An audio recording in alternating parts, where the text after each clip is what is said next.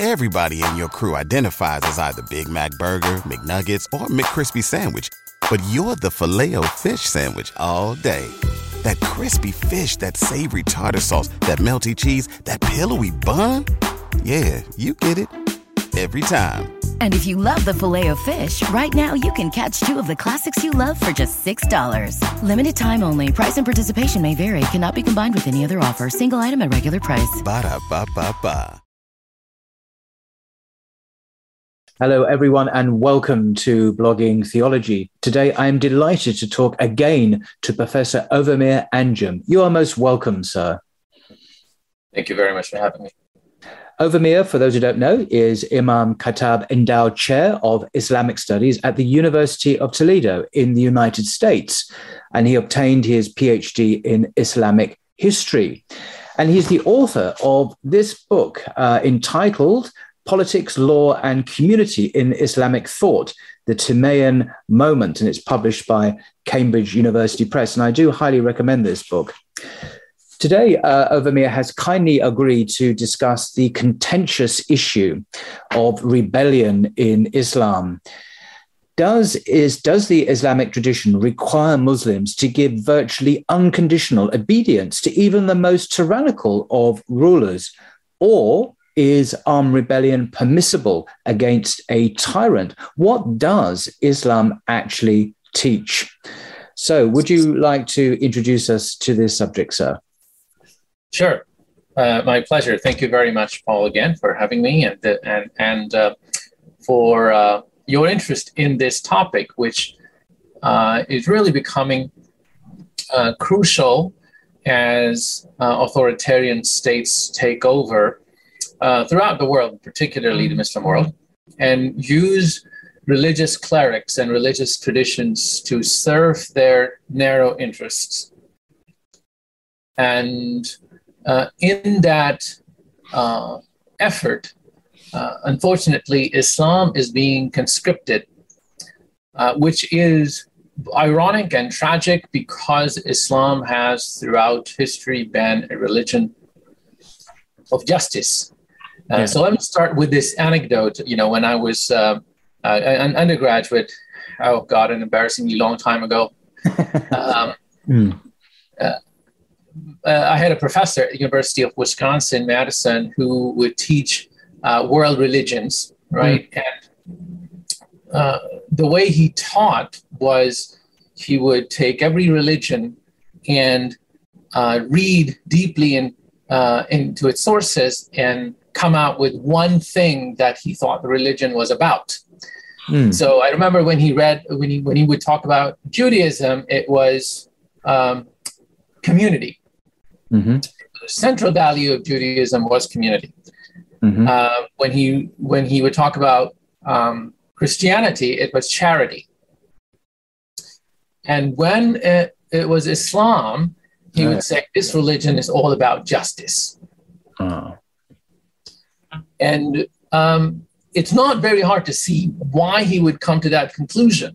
You read the Quran, you read the sayings of the Prophet Muhammad, peace be upon him, you look at his own career, his own conduct, you look at early Muslims, you look at Islamic law, and you find Islamic justice or justice to be such a crucial idea that pops up again and again in every field. And the very idea of law, right? It's so central to Islam, and law is about, ultimately, it's about justice that God cares about, not that you pray ritually to him, which is, of course, very important, but that God cares that you are just to his creatures. So it's ironic, therefore, that over the course of the 20th century, in particular, some of the theological moves that have taken place in the wake of course, colonialism, and then after colonialism, the nominally free nation states, which are in some ways even more deeply colonized than the colonial Muslim world of the 19th century,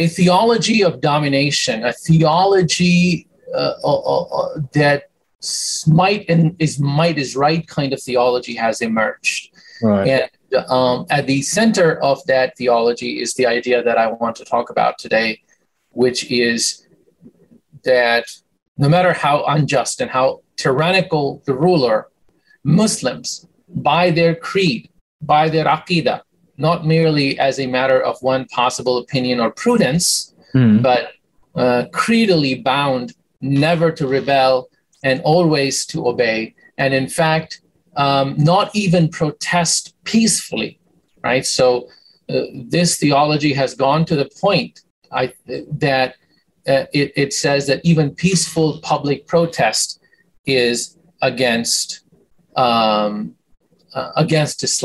And that's what I want to talk about today. Right. Excellent. Taking you through all the sources that are recalled. Good. Just what we need to go through. So thank you for this. Okay, wonderful. So let me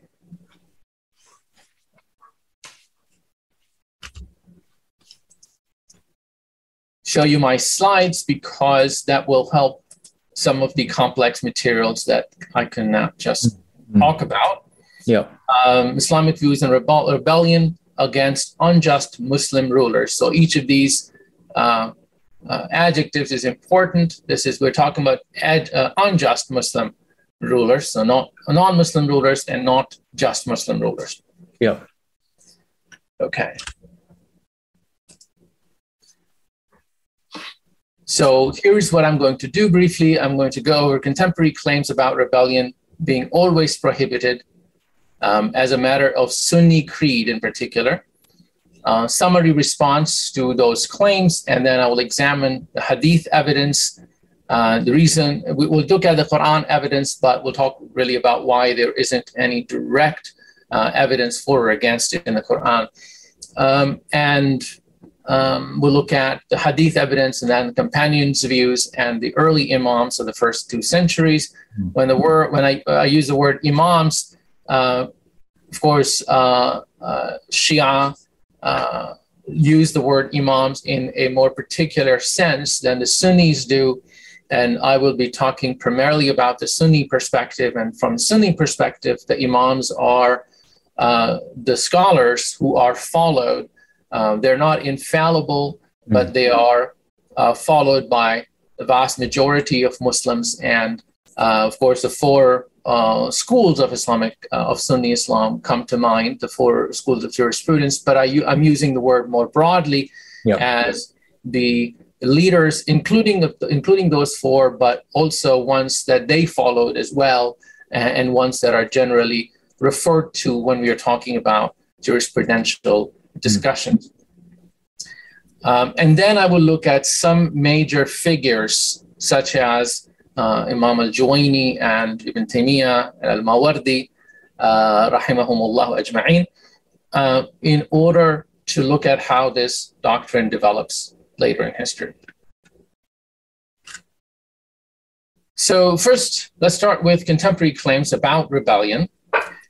I'm going to summarize those claims into these 6 points. First, that any rebellion of subjects, of course, in the modern word would be citizens, but given how the modern world, the modern, particularly Arab world works, there is really no effective citizenship. So any rebellion of subjects or citizens against rulers is prohibited in Sunni Islam. This prohibition includes unjust, tyrannical Muslim rulers. This prohibition is part of the Aqidah, or the agreed upon creed of Ahl Sunnah. This is a statement recently made by the American preacher Hamza Yusuf. Number 4, the prohibition extends to unarmed protesters. For instance, in contemporary Egypt, not too long ago, unarmed protesters who were called dogs of hell, which is a term, of course, as it sounds, a condemnation, but also as a particular reference to a very deeply feared and hated sect in early Islam called the Kharijites.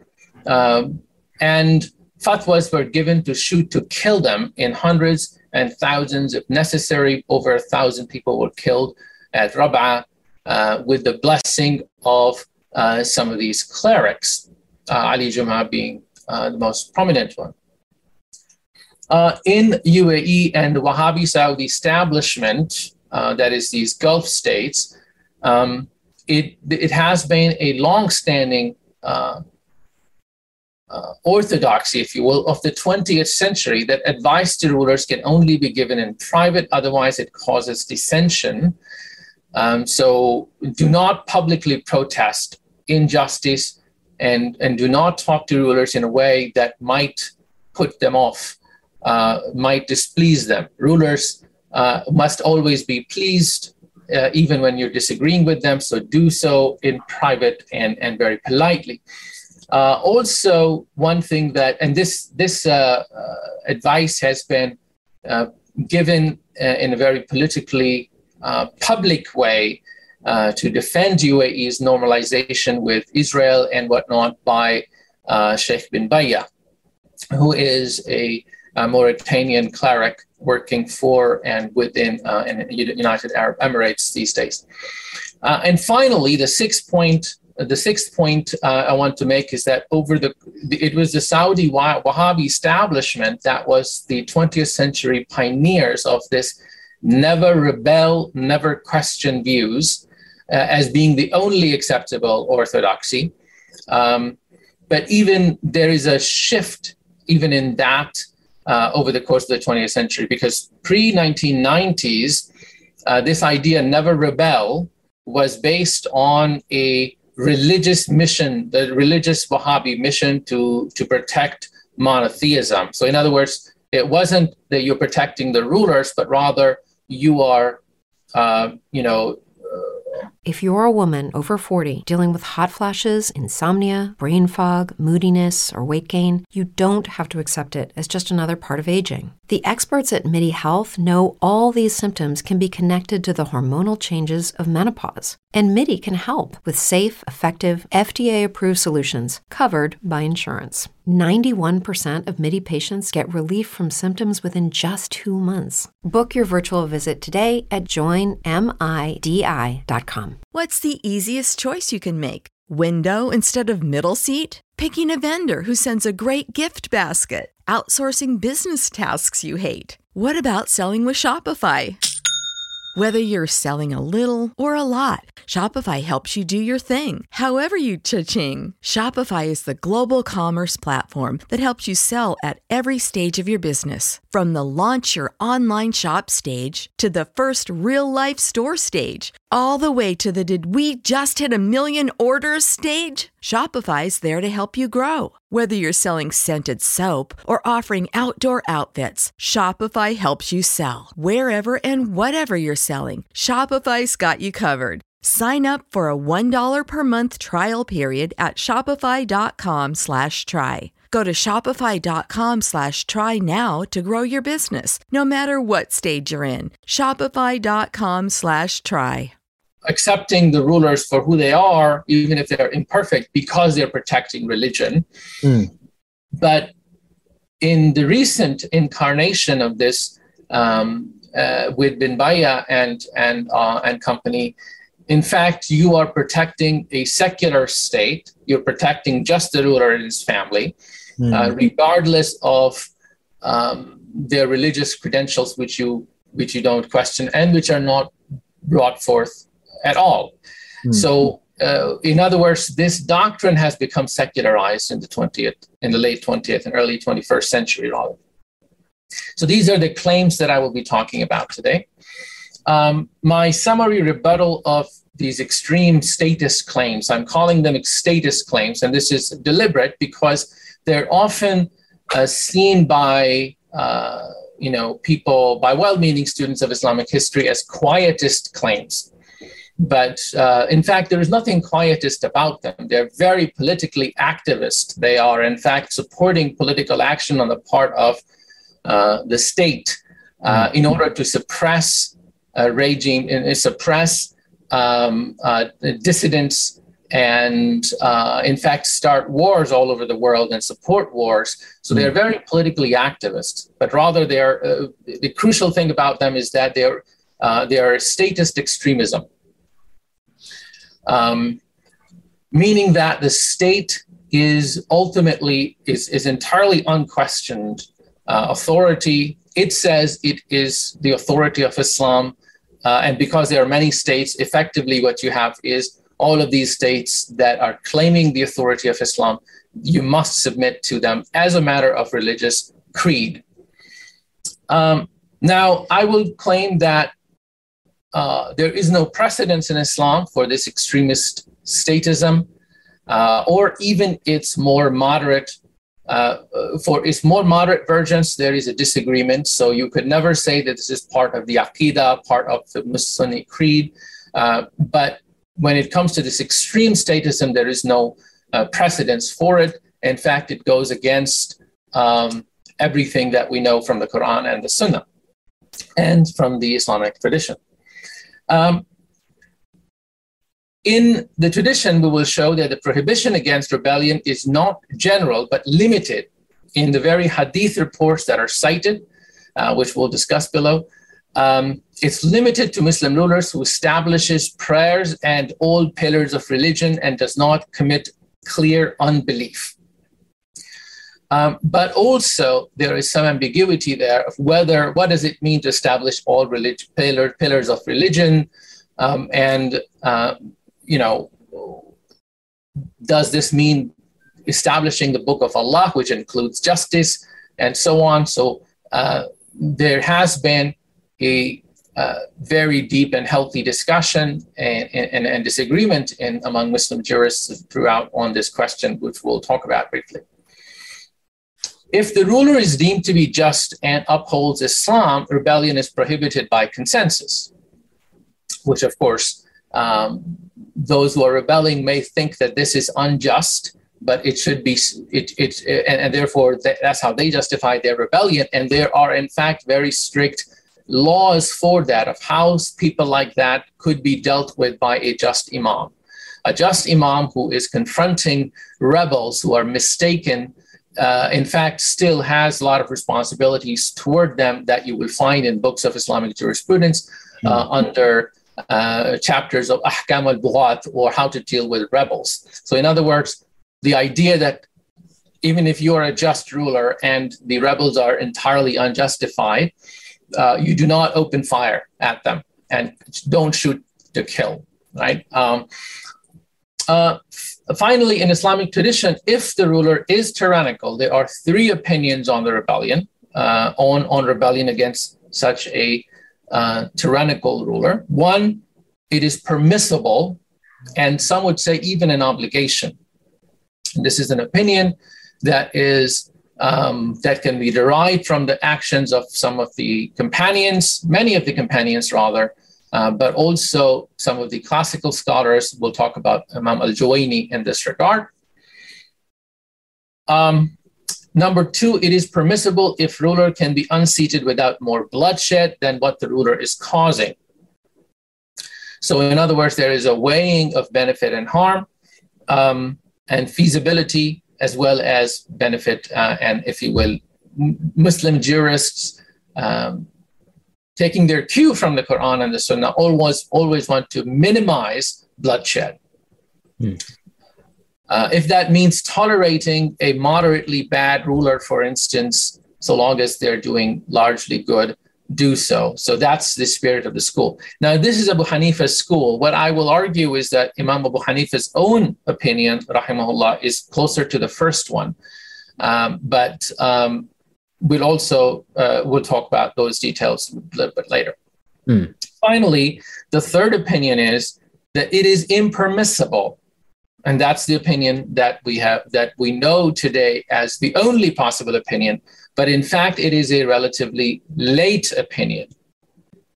And even those great imams who have defended this opinion, like Ibn Taymiyyah, they clearly, explicitly state that this is not always and not the only opinion. And some of the great Salaf and the Sahaba had the other opinions. Right. Okay. So on the Quran, as I said, there is no direct evidence in the Quran, but generally a proactive attitude towards the use of force for justice. Quran is talking in a society where there is no established central authority. The Prophet ﷺ is the one establishing that authority. But nevertheless, when issues like great injustice are mentioned, when one group unjustly attacks the other, here is the Quranic guidance in Surah Al-Hujurat. And if two factions among the believers should fight, then make peace between them. The word iktatalu is not just necessarily, hand-to-hand combat, or rather this isn't necessarily just a fight, but one that involves arms and killing. But if one of them oppresses the other, then fight against the one that oppresses until it returns to the ordinance of Allah. So the word oppression here, which is a translation of the word baghat, baghi, rebellion. Here, the Quran is saying that you should assess which of the groups of Muslims that are fighting is just. And so the key word is justice and oppression. When you go against justice, you become an oppressor. And the Quran doesn't say, well, sit and wait. The Quran doesn't say, be quiet. The Quran doesn't say, pray to God, pray to me to see, what to do. But the Quran says, join the one that is just against the one that is rebelling and transgressing. But of course, start by first trying to make peace between them. So peace is always a priority, but of course, in real life, doesn't always happen. So if the fighting and oppression continues, then you join the one that is fighting for justice, and then until it returns to the ordinance, to the hukum or of Allah, to the command of Allah. And if it returns, then make peace between them in justice and act justly. Two words for justice, adil and qist. And Allah loves those who act justly. So this is, there are some other verses in the Quran, but effectively this is the ethos of the Quran. Justice is very important, and that you need to sometimes use arms to secure it. Now, to the hadith reports, which are much more numerous and much more complex on this question. So what I have done here is I have listed all the major authentic reports. There are many inauthentic reports on these questions, precisely because they were politically so weighty that people who were trying to please the ruler or the leader on their side tended to fabricate reports. That's why it's very important that each of these reports, that we don't employ those reports that sort of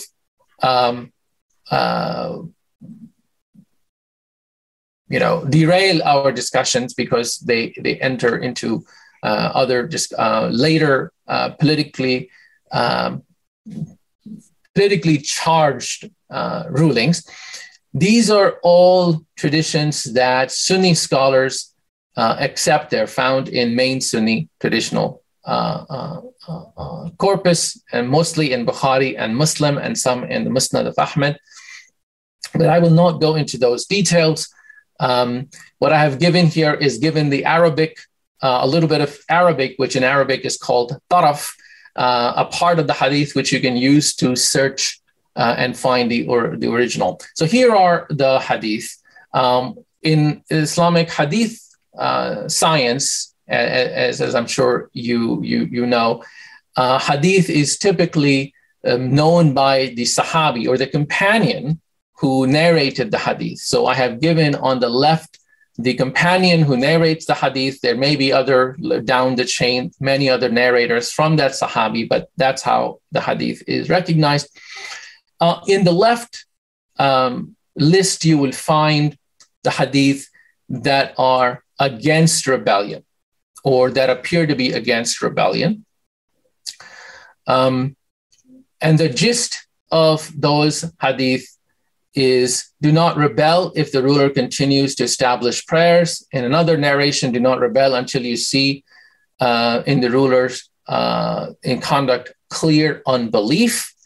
And another narration, do not ever be pleased with an oppressive ruler. Do not support them, but do not take up arms against them if they pray and fast. So here, the prayer, fasting is included, meaning that it's not just about the prayer, but rather what is being referred to is something else, meaning that they are establishing prayer and fasting. They're establishing the religion of Allah. And then in the second line, the hadith of Ubadah ibn Samit, radiallahu anh, you'll find that a relatively high, this is the highest bar that's given, which is that until they commit clear unbelief. So you could say that establishing prayer is one bar and clear unbelief is another bar, and we could talk about that. And in the next hadith, in Anas ibn Malik's hadith, which is both in Bukhari and Muslim, مَا أَقَامَ فِيكُمْ كِتَابَ اللَّهِ, obey your imam, even an Abyssinian slave, which was seen, Abyssinian slaves were seen as slaves. They were brought into Mecca as outsiders, and the Meccans would consider outsiders as the least likely to become, or Meccans and Medinans would see outsiders as the least likely candidate for leadership.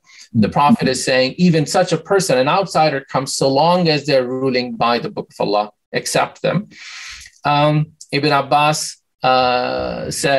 his narration says, if you hate something from your commander, be patient. And the reason commander is important is because sometimes the Prophet is simply giving out instructions to the groups that he's dispatching for particular tasks, and he calls one of them their commander. And he says, look, if your commander who is going out to do some recon work or something, if he does something that you don't like, don't start fighting with each other. So it's a very sort of practical, pragmatic command. So these are the 5 main hadith wordings that appear in favor of what we may call quietism. And then there's a 6th one, the hadith of Hudhayfah ibn Yaman, radiallahu anh, which is sort of a curveball, as I will say, because it says something very strong, which is that obey your ruler, وَإِن ضَرَبَ ظَهْرَكَ وَأَخَذَ مَالَكَ, even if he beats your back and takes your wealth. So all of a sudden, as you will see, especially when we look at the hadith on the right side, this hadith seems to be a kind of obsequious submission that is completely off the rest of the traditions and seemingly against it, but we'll talk about that later. Now look at the hadith on the right-hand side. All of the hadith are in authentic compilations that seem to suggest a positive attitude toward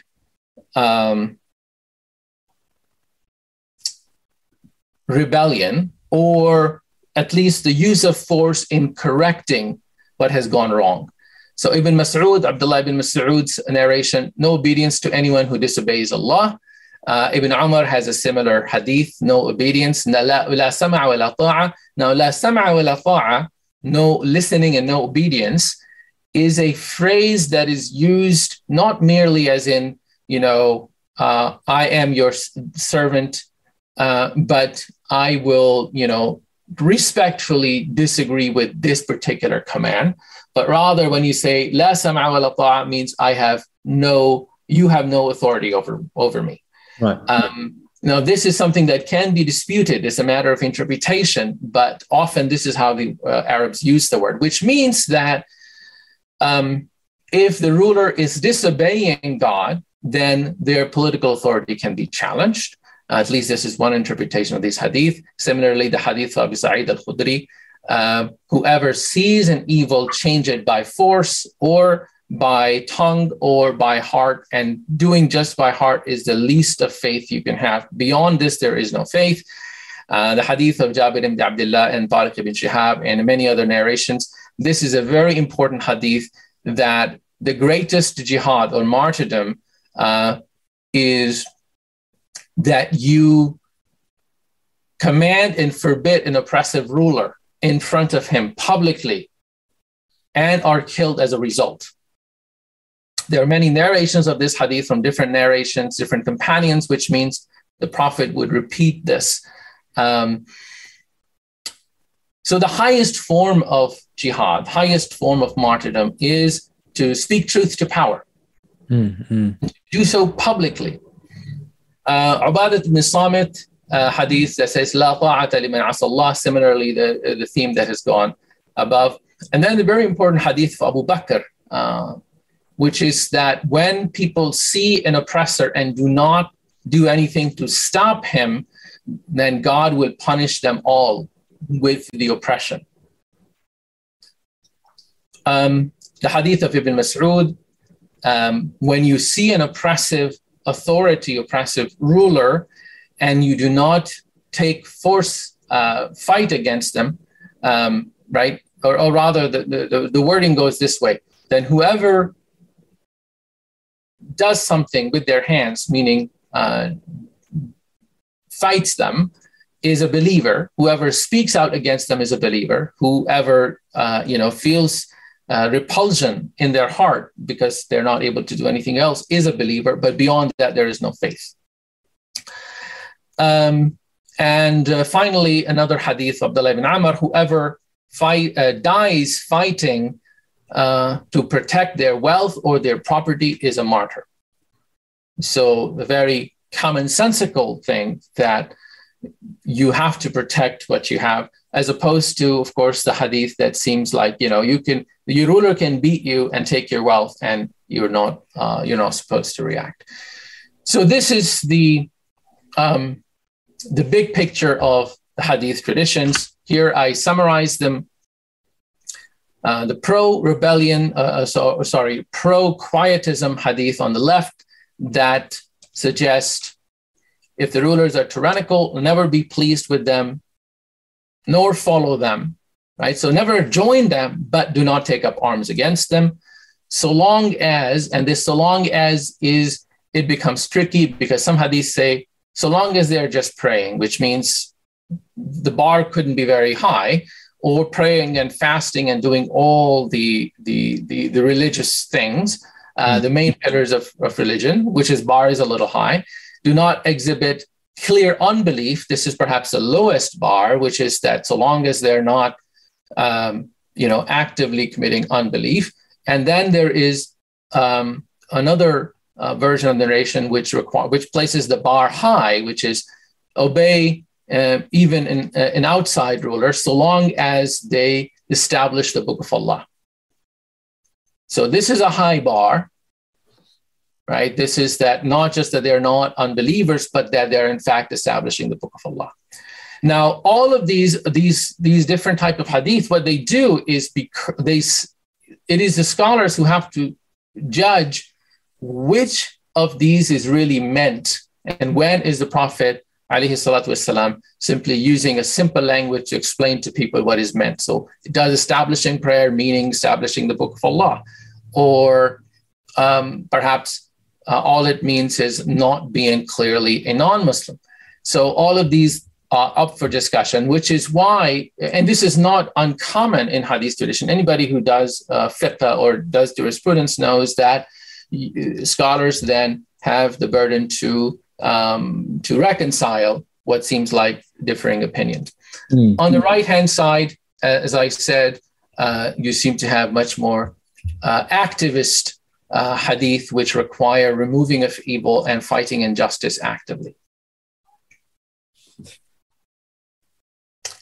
Okay, now in this list here, on the left-hand side, what I'm calling a curveball, which is an American phrase for something that you don't expect, which is obey the ruler even if he beats your back and takes your wealth. What do you do with this hadith?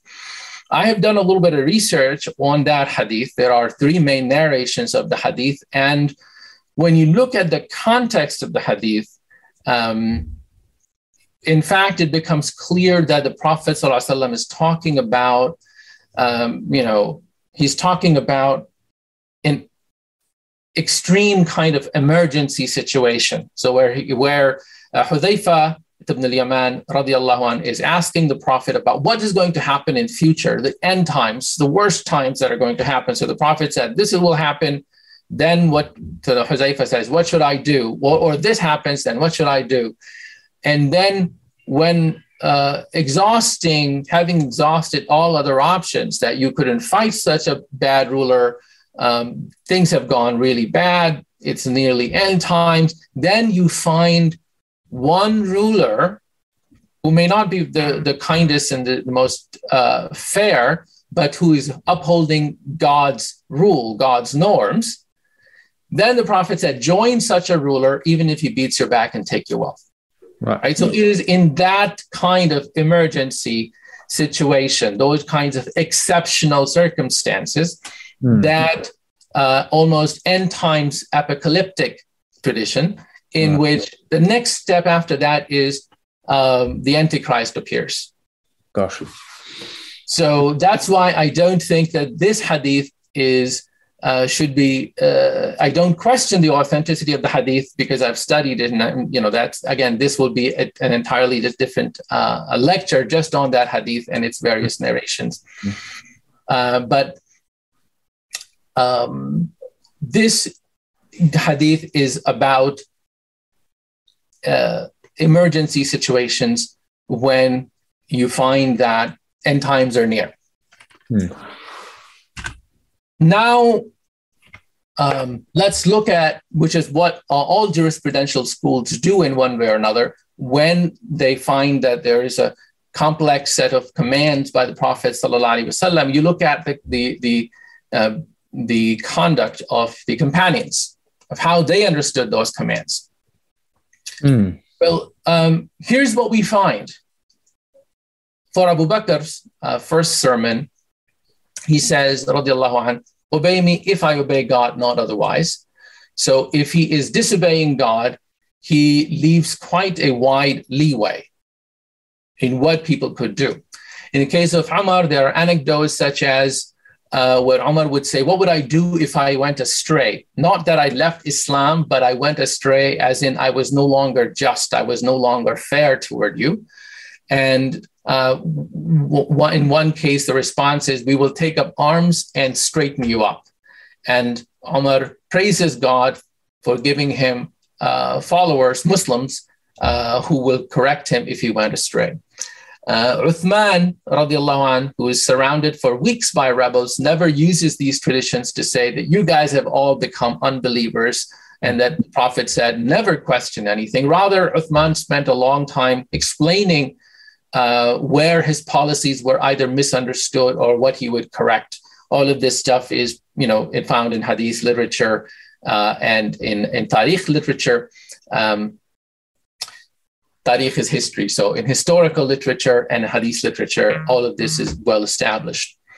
Ali ibn Abi Talib, radiallahu anh, the fourth caliph, is the most important and relevant figure in this case because it is in his time that most rebellions took place. He never cites any of these traditions against any of the rebels. Let's look at the first civil war when Ali is fighting Talha, Zubayr, and Aisha radiallahu anhum. So can I just clarify, so I just jump in there in your lecture, but you say Ali never cites these traditions against any of the rebels. The question naturally arises, why didn't he cite these? If these traditions are authentic traditions of the Prophet and they are clearly pertinent, well, they might well be pertinent. Why apparently did he not cite them? I don't understand. Yes. But if you could hold that question until the end, because there is going to be, we're going to have to, frankly, address that question head on and think about that. Okay. Right? Because it's not just Ali's conduct. You look at this Ma'rikat al-Siffin, or rather Jamal, The first one, Talha, Zubair, Aisha. These are all old friends and relatives who end up fighting. In this case, most companions side with Ali, many side with Talha, Zubair, and Aisha, and once they are defeated, then the Siffin comes when a much bigger combat against Muawiyah. A minority sides with Muawiyah, a majority sides with Ali, and a third and another an important small minority stays neutral. I shouldn't say how small. There is some studies recently that shows that majority of the Sahaba sided with Ali, but how small is the minority that stayed neutral? I haven't seen a good study. Nevertheless, these people, the Sahaba, such as Sa'd ibn Abi Waqqas and Ibn Umar, and a number of important companions, stayed neutral, right? And it is their opinion, the staying neutral, that becomes, of course, for later Sunnis, this becomes the probative opinion, the only opinion. But early Sunnis understood that this was just one of those various options. And here is the great surprise. To the extent that we have an idea of what these people were saying to each other and how they were arguing with each other, no one reports citing any prohibition by the Prophet ﷺ says that, look, the Prophet said, once you have an imam, do not rebel. Yeah. Right. Similarly, in the next case, 2-3 decades later, we have the civil war of Al-Hussein, the second civil war rather, of Al-Hussein, rebelling against Yazid in the 60s in the 60s of Hijrah. And then Abdullah ibn Zubayr rebelling against Yazid. Many companions that were alive at this time, Ibn Umar, Ibn Abbas, Abdullah ibn Zubayr, of course, he himself rebelled, and Muhammad ibn al-Hanafiya, a tabi'i, not a companion. But nevertheless, a number of these people are trying to dissuade al-Hussein from leaving Mecca to go to Kufa, right? Against a sitting imam, against a sitting leader, Yazid. None of them cites these hadith. None of them says, look, your grandfather, O Hussein, radiallahu anh, your grandfather said, never rebel against a ruler. None of them says that. All of them use prudential reasons that these people in Kufa are not reliable. Don't go to them. They will betray you. I mean, would al-Hussein have dismissed his grandfather's clear, agreed upon, well-known command? Now, later and younger companions begin to cite reports on both sides after the Second Civil War. So, as shown, I have, in this, if you look at the people who are citing Auf ibn Malik, Ubad ibn Samit, ibn Salama, Anas ibn Malik, ibn Abbas, these are all, in fact, not even ibn Abbas, but all of these are relatively companions who lived long and were relatively less important compared to the first generation, the senior companions, right? So this is what, if you will, adds to the wonder. Why are they not citing the hadith of the Prophet sallallahu alaihi wasallam, right, in key moments? And now, this is not something that we can necessarily resolve, but I think that we could speculate. And I think that my understanding as a historian who works in the first century is as well, that is, I look at later periods as well, but I recently completed a book on first century, which hasn't been published yet. My understanding is that none of them understood the prohibition of the Prophet ﷺ to apply to a blanket prohibition of rebellion against the ruler. They understood the Prophet's command to be about, first of all, the Khawarij, the rebels who began fighting Muslims and killing Muslims, innocent Muslims. And also they understood those to be applicable in part to if a ruler becomes a clear enemy of Islam, if they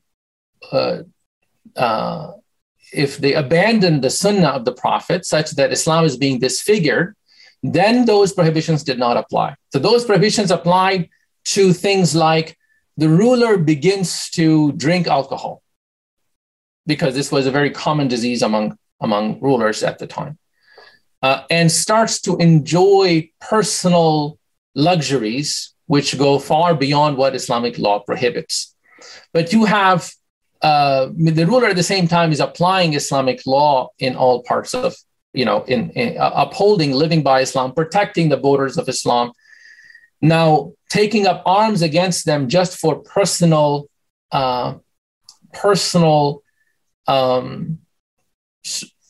deficiencies might lead to more bloodshed. Whereas when the ruler begins to work against the interest of Islam, against the Book of Allah, in such a way that people move away from religion, which was Al-Hussein's analysis, right? Al-Hussein would think that what Yazid is doing, even though Yazid was a Muslim, Yazid had led even earlier, had led jihad, in fact, earlier. He was a Muslim, but a Muslim whose interests were systematically going against the true understanding of Islam that Al-Hussein and the people in Medina in general had. So when they thought, so what the Prophet was talking about was, don't take these personal personal sins as an excuse just to rebel against, because now the Prophet is talking to people who are not used to central government. They're not used to government at all. They are people who take pride in, they write poetry about their freedom, about their anarchy. And the Prophet knew that many of these people are going to rebel. This is exactly what happened at the time of Abu Bakr, right? Half of Arabia rebelled against central authority, not in any kind of principled reason, but because they didn't want taxation, or they didn't want the primacy of Medina over them. So anyway, this is my interpretation, but we can move on back to our topic of how did the great Muslim imams, whom all Sunnis see as their authority, how did they understand this? So look at the first century, the major rebellion in the first century. I guess I should say something about late first century. There are three main centers of Islamic scholarship of the great leaders, where companions as well as their main students and leaders are situated. There is Iraq, there's Medina, and there's Syria. Iraq, the center of Iraq, Kufa, is one of the most important and the largest cities in the Islamic world. And then you have Medina, which is, of course, important because of the legacy of the Prophet ﷺ, the family of the Prophet ﷺ, and of the main companions. And then Syria, which is where the Umayyads, the actual power, is situated, Damascus. Now, most jurists and hadith scholars of Kufa and many of Medina, including leaders of Sunnis that today we cite as evidence when taking this or that jurisprudential opinion, they supported the rebellion of people like Ibn al-Ash'ath against al-Hajjaj. Hajjaj is no doubt a established governor of Abdul Malik ibn Marwan, the Marwanid Umayyad leader, and Abdul Rahman ibn al-Ash'ath rebels against him, and many of these scholars of Kufa join that rebellion. In some reports, it is said, somewhat exaggeration, that none of the scholars remained behind. None of the Qurra remained behind. Now, of course, this was perhaps political propaganda, but then nevertheless, we know many important scholars rebelled. Now, Hajjaj had not committed kufr. He was not an unbeliever, and he had not stopped praying. We know that for a fact. Many of the Imams of Ahl al-Bayt, of course, rebelled. But Abdullah, son of Umar ibn Abdul Aziz, the great caliph, joined some of those rebellions. None of these people thought that the Prophet had a blanket prohibition against rebellion. Now, these rulers that they're rebelling against are, in fact, much more legitimate in many ways. They are much more Islamic. They are, in fact, protecting the borders of the Muslim world and upholding the Sharia. Not only that, people like the Marwanids are, in fact, Islamicizing the bureaucracy. So they are far more Islamic than any rulers today, certainly. And even throughout history, arguably. So my point is that this, in the 2nd century, when Islamic tradition sort of comes together and the great Imams, this is when the great Imams emerge, most people seem to be okay with rebellion. Imam Ibn Hazm, a 5th century prodigy, one of the greatest independent scholars, says the Ummah is agreed on the obligation of commanding right and forbidding wrong without any exception. Some of Ahl Sunnah, all of the Mu'tazilites, Kharijites, and Zaydi Shia agree that taking up arms for this purpose is an obligation if evil cannot be prevented without it. Imam Ibn Hajar al-Asqalani, and for those of you familiar with Islamic tradition, Ibn Hajar is a very important reference here because you cannot accuse him of being too early or being influenced by just early stuff. He is, in fact, the cornerstone of late Sunni orthodoxy. He is the great commentator on the Bukhari, Sahih of al-Bukhari, Fath al-Bari. He says, some rebelled in their zeal for the religion due to the tyranny of the rulers, not their unbelief, but the tyranny of the rulers and their abandoning of the prophetic sunnah, not unbelief, once again. And they were on the right. Included among these is Al-Hussein and the Medinans, the people of Medina on the occasion of Al-Harra, who rebelled against Yazid, the Quran reciters of Kufa, who rebelled against Al-Hajjaj, in 82 rebellion of Abdurrahman ibn Ash'ath.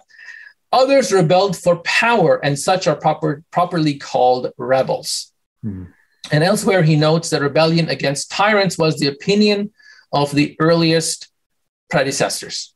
That is legitimacy of rebellion, right? And these are the Arabic quotes that I have for what I have just cited. Abu Hanifa, he supported, so he's born around 82 and dies in the year 150. He sees these great transformations in his lifetime. He supported rebellion both against the Umayyads, that is the great rebellion of Zayd ibn Ali against Hisham ibn Abdul Malik in the year 122, and against Abbasids, the rebellion of Nafs al-Zakiyah, the famous rebellion in 145 of Nafs al-Zakiyah and his brother, Nafs al-Zakiyah being in the Hijaz and his brother Ibrahim, Ibrahim being in Iraq. They both simultaneously rebelled, and Abu Hanifa supported both of them. Now, what's interesting is that rebellion for him is not only permissible, and he did not call any of them kafir. None of them were unbelievers, and none of them stopped praying. Hisham, in fact, is known personally to be a pious caliph. Now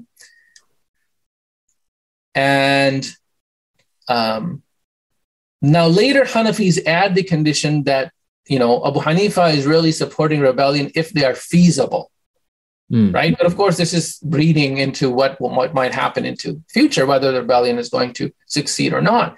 But none of the two rebellions that Abu Hanifa, rahimahullah, supported, they succeeded. Both of them seemed unfeasible. In fact, there are some reports that suggest that he knew they're unfeasible. But he supported them financially and didn't personally join. He was an old man at the time, but he would support some of his disciples to go and join, and he would financially support them.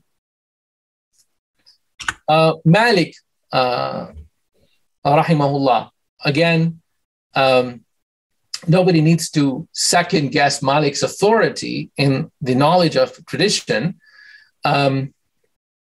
his opinion was, again, the original quote by Al-Qadi Ibn al-Arabi, who was quoting the opinion, the Maliki opinion, is that one must support the just leader, be he the sitting ruler or the one revolting against an oppressor.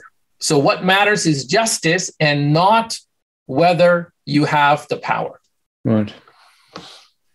And he also went one step ahead and said any pledge of allegiance for the ruler that is based on fear and coercion is not valid.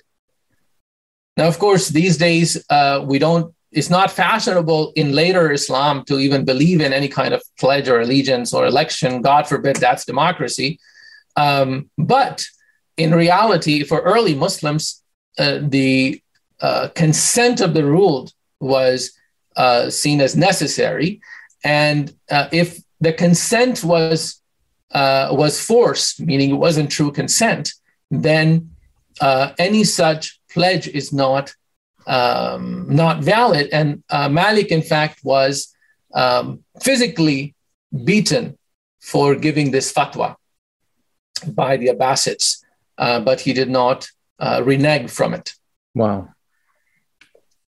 Shafi'i, in his earlier Iraqi school, endorsed the Iraqi pro-rebellion opinion, and some reports have him join a rebellion against Harun al-Rashid in 180s in Yemen. That is year 180 of Hijrah and after. But these reports, in other words, Shafi'i then would be the only imam of the four who actually joined the rebellion. But these reports are too obscure and contradictory to make a solid case. What we do know is that in his earlier actual jurisprudential opinion in Iraq, he took a pro-rebellion position. Even Ahmad ibn Hanbal, and this is something that would be shock to most people who see Ahmad ibn Hanbal as the most anti-rebellion person, but in fact, there is a disagreement reported by Abu Ya'la and Ibn al-Jawzi on whether Ibn Hanbal tolerated rebellion. And he, in one report, seems to suggest that it was justified, not against an unbelieving ruler, but against the sitting Abbasids, Al-Ma'mun and his predecessors, who were all believing Muslims, all prayed, and Islam was established in their time. Mm. So just to, I guess, really quickly go over how the opinion evolves. Al-Mawardi, now we are moving back 2 centuries later in early 5th century of Hijrah. I'm sorry, I'm using Hijri centuries. So instead of thinking about, common era, think about time since the Hijrah of the Prophet ﷺ, right? Yep. So in early 5th century scholar, the leading Shafi'i, Ra'is of the Shafi'is, and he was also the judge of judges, Qadi al-Qudat in Baghdad. In his famous book, Al-Ahkam al-Sultaniyah, and elsewhere, there is a chapter on Ahkam al-Bughat in which a number of conditions are given to declare any opponent of the ruler as a rebel that is legitimate to fight for the ruler. So these conditions are for the ruler, whether the ruler can go and fight and how can the ruler fight. And those conditions include that those rebels are armed. So unarmed protesters just do not count as rebels, bughat, at all. That not only are they armed, because people are generally armed at the time, they have gathered in one place and they have chosen a ruler or chosen a leader to lead their rebellion. And on top of that, they have some reason, but that they're giving to challenge the ruler. Because if they don't have this and they're simply killing people, then they're bandits. But if they have a reason by which they're saying that the ruler is unjust, and so on, then only can the ruler go and fight them and treat them as bughat. Mm-hmm. So it's not free for all for the ruler, that anybody who criticizes me, anybody who, has, maybe they have gathered and maybe they have a movement going on, but if they haven't taken up arms, then they do not count as rebels. Al-Juwayni, who comes a generation after Al-Mawardi, or still 5th century of Hijrah. Al-Juwayni says in his book Al-Ghiyathi, or Ghiyath al-Umam fil Ghiyath al-Dhulam, one of the most important and detailed books written on the subject. Al-Juwayni, of course, is a very important authority, the leading Ash'ari, the teacher of Imam al-Ghazali, whose opinion on this is the most developed opinion, because in his book Al-Ghiyathi, he imagines the possibility of rulers, possibility of disappearance of the caliphate and what will happen later and so on and so forth. Al-Juwayni's opinion is that if a ruler becomes unjust, a Muslim ruler, a sitting Muslim ruler, not only unjust and begins to, so he's very clear that personal wickedness or personal sins of the ruler do not disqualify him.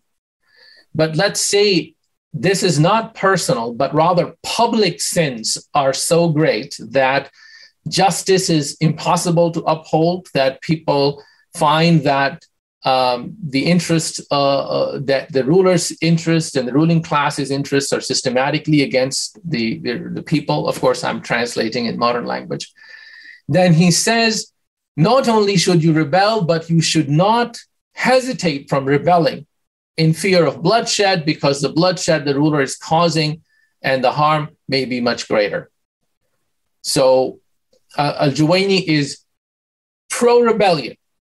In very, these are very qualified, much more developed conditions than we find in earlier literature. In other words, politically, it's much more mature.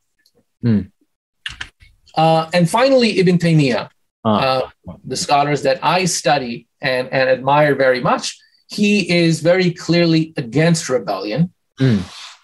But when he gives his anti-rebellion position, he's very clear that the early Salaf and many of the leaders, many of the Imams, the Sahaba, in fact, held a pro-rebellion opinion. So what is Ibn Taymiyyah's reason for being anti-rebellion? Well, it's really just his political analysis that it never works. Now, is he right on this? As a historian, I disagree. I live in a country, United States, which starts with a rebellion against the British. It is, in many ways, the most prosperous country in human history. So I don't necessarily take his historical analysis to be infallible, but he is very clear that, the position that he's adopting is a position that can be disagreed with. And it's a position based on prudence, an analysis of circumstances that he had analyzed. Anyway, so this is all I have on the rebellion. There is a lot that could be said about how the jurisprudential opinion evolves, but I will not go into that. Happy to take any questions and thoughts. Well, thank you very much for the extraordinary survey of the historical the data, the Quran, the Sunnah, the companions, and the founders of the schools, and right up to Ibn Taymiyyah. Absolutely fascinating. I still find myself a little bit confused, however. The companions themselves, it would seem, had different opinions, if I've understood you correctly. There wasn't a uniformity of view. And that's quite disconcerting, emotionally, I suppose one might say, because one would wish for uniformity of opinion or uniformity of view. But why did the companions, do you think, if one can have an opinion about their views, why did they just seemingly have these divergent views, which mean that we're still perhaps today not absolutely certain which is the correct view for us all?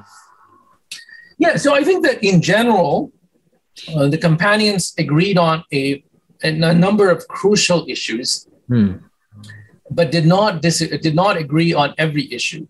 And in a sense, later that was seen by the scholars and the Ummah as a mercy, because if companions all agreed on one thing, then we would not have a choice but to say this one thing, this must be the true and single and only opinion. But when companions disagreed, perhaps this was to some degree an evidence of the fact that, well, they disagreed at the time of the Prophet sallallahu alaihi wasallam on less crucial issues, and sometimes on crucial issues in which the Prophet would correct them. Whether, for example, the famous story where the Prophet says, don't pray Asr until you get to settlement of Banu Qurayza, and some companions prayed because it got late and they thought he was just trying to, make them hurry. And others thought, no, he actually literally meant don't pray, even if you miss the time of the prayer. So here you have a conflict between general command of praying on time and a specific command of not praying until you get there. And this conflict is resolved by the companions in different ways. And the Prophet, that's the most remarkable thing. The Prophet does not comment. He doesn't say who is right. Yeah. Sometimes leaving the Muslims to use their own moral judgment and intellectual understanding, of the tradition, that is in some ways the most important lesson of the Prophet, right? This is why our tradition of jurisprudence became such a rich and such an important tradition. It wasn't simply citing the things it's not a recipe, in other words, right? It's guidelines often, and their general, sometimes the general goals are given, but you are to figure out the way to get there. So on this question, when the companions disagreed, of course, there is a question of why the first civil war happened, which is not our topic today. I'm happy to talk about it at a different time. But the point is that civil war happened in which the companions, at the end of the day, they dealt with the civil war without excommunicating each other. Right. So I think that lesson, and the center of that lesson is Ali ibn Abi Talib, right? The hero, if you will, of the moment is the fourth caliph, Ali ibn Abi Talib, who is in the worldly politics. He loses the political battle. He wins militarily, but there is no peace in his time, and so on and so forth.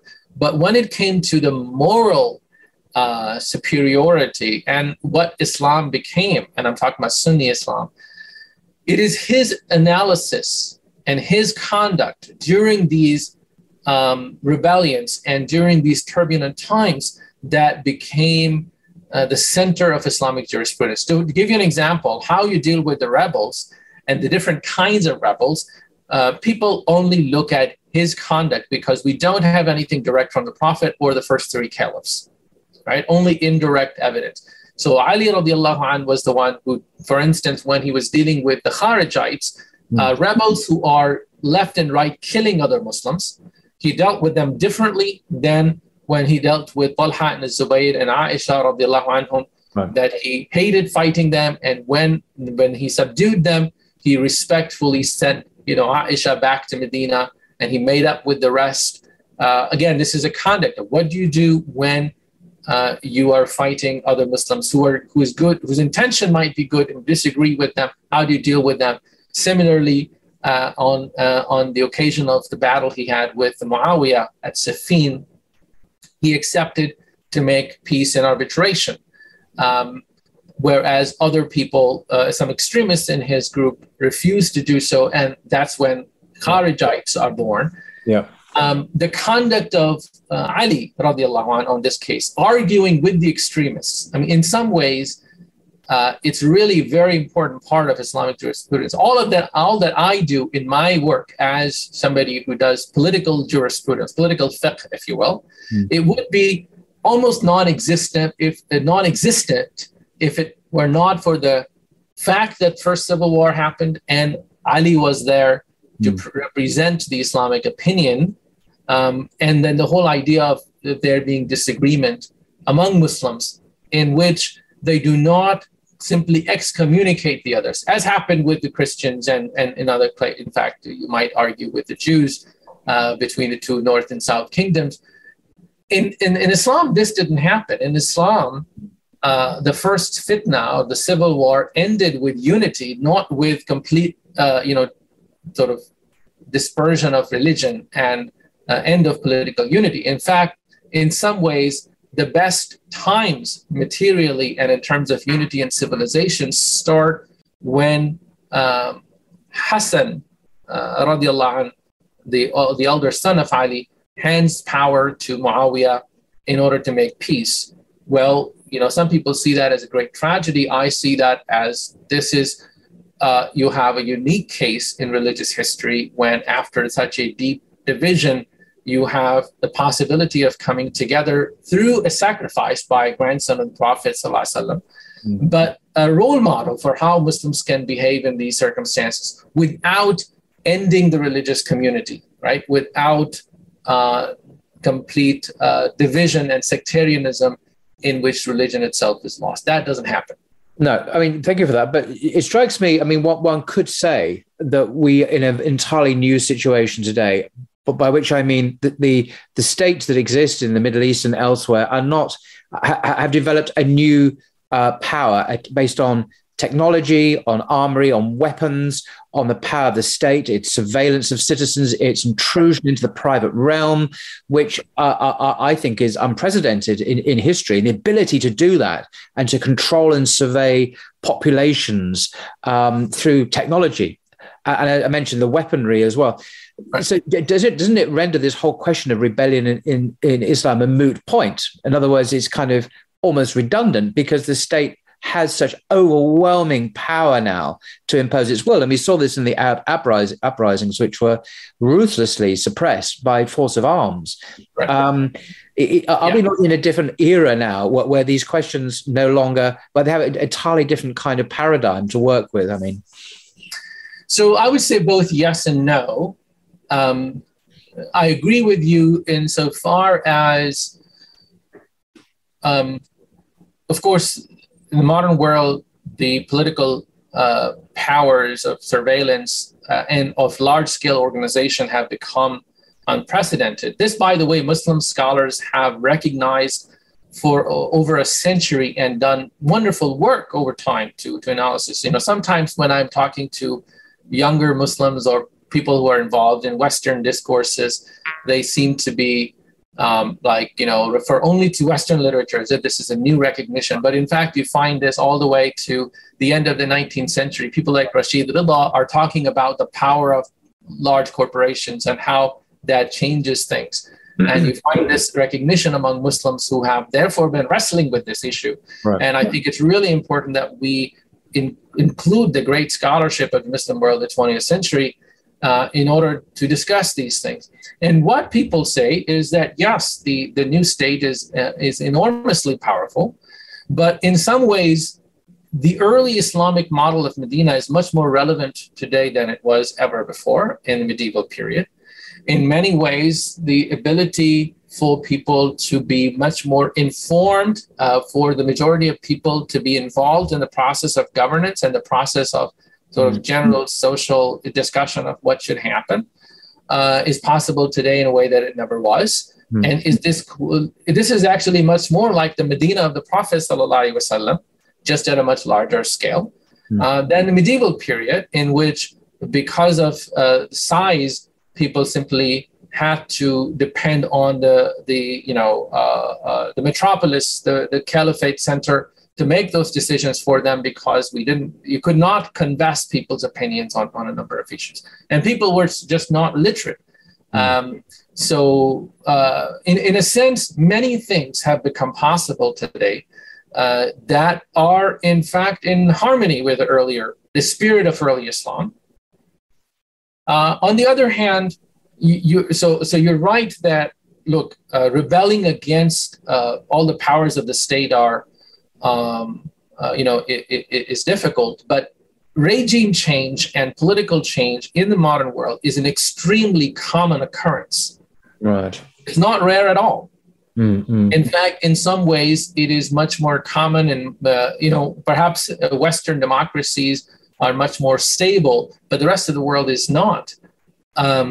And when I say they're stable for 50 years, right? This is not like 500 years that we're talking about. Yeah. So I would say that power change still happens. And the reason it happens, that's what political scientists study, something that I study as well.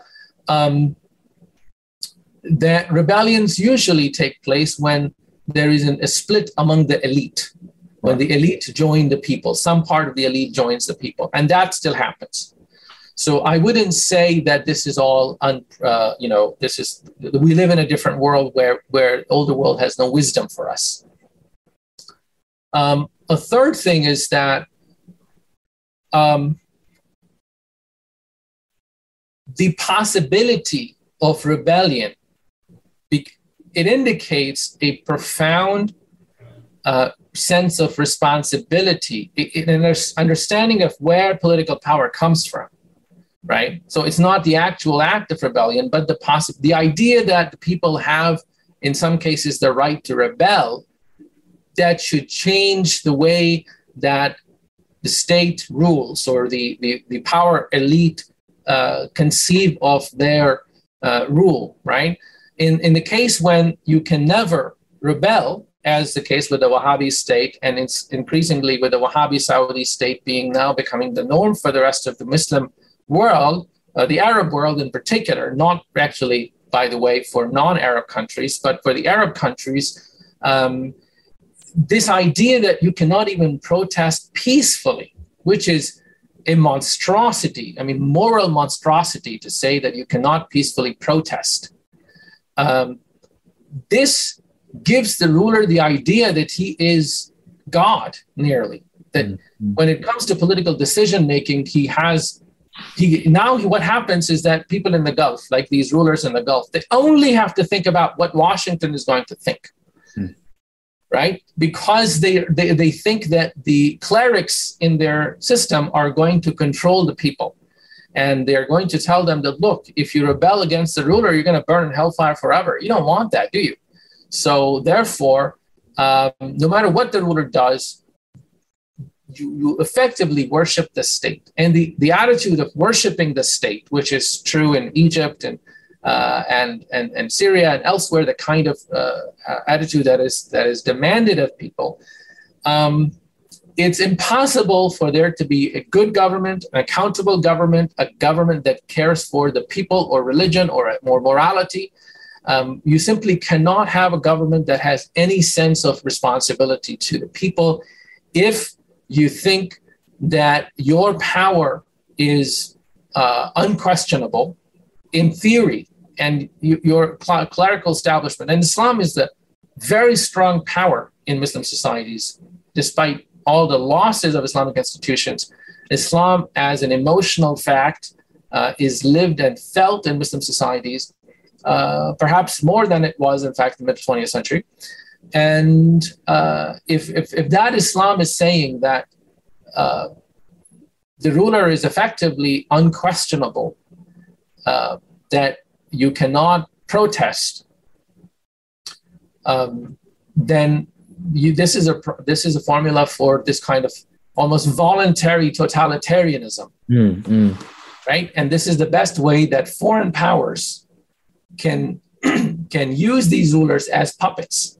Yeah, it's very convenient, obviously, for Western foreign policy to have regimes or governments which are compliant in that way. It makes the world much more easier to manage, it seems, in the Western dominance of the geopolitical situation is obviously very, very significant.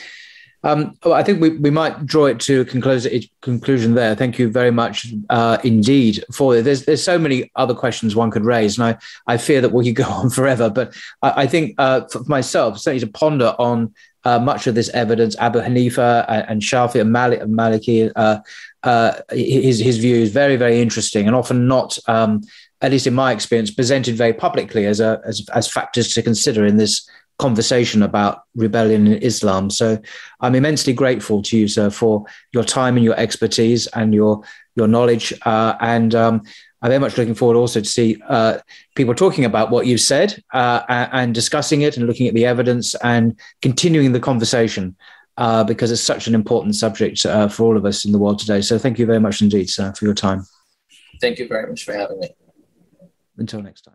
Get ahead of postage rate increases this year with Stamps.com. It's like your own personal post office. Sign up with promo code PROGRAM for a 4-week trial plus free postage and a free digital scale. No long-term commitments or contracts. That's Stamps.com, code PROGRAM.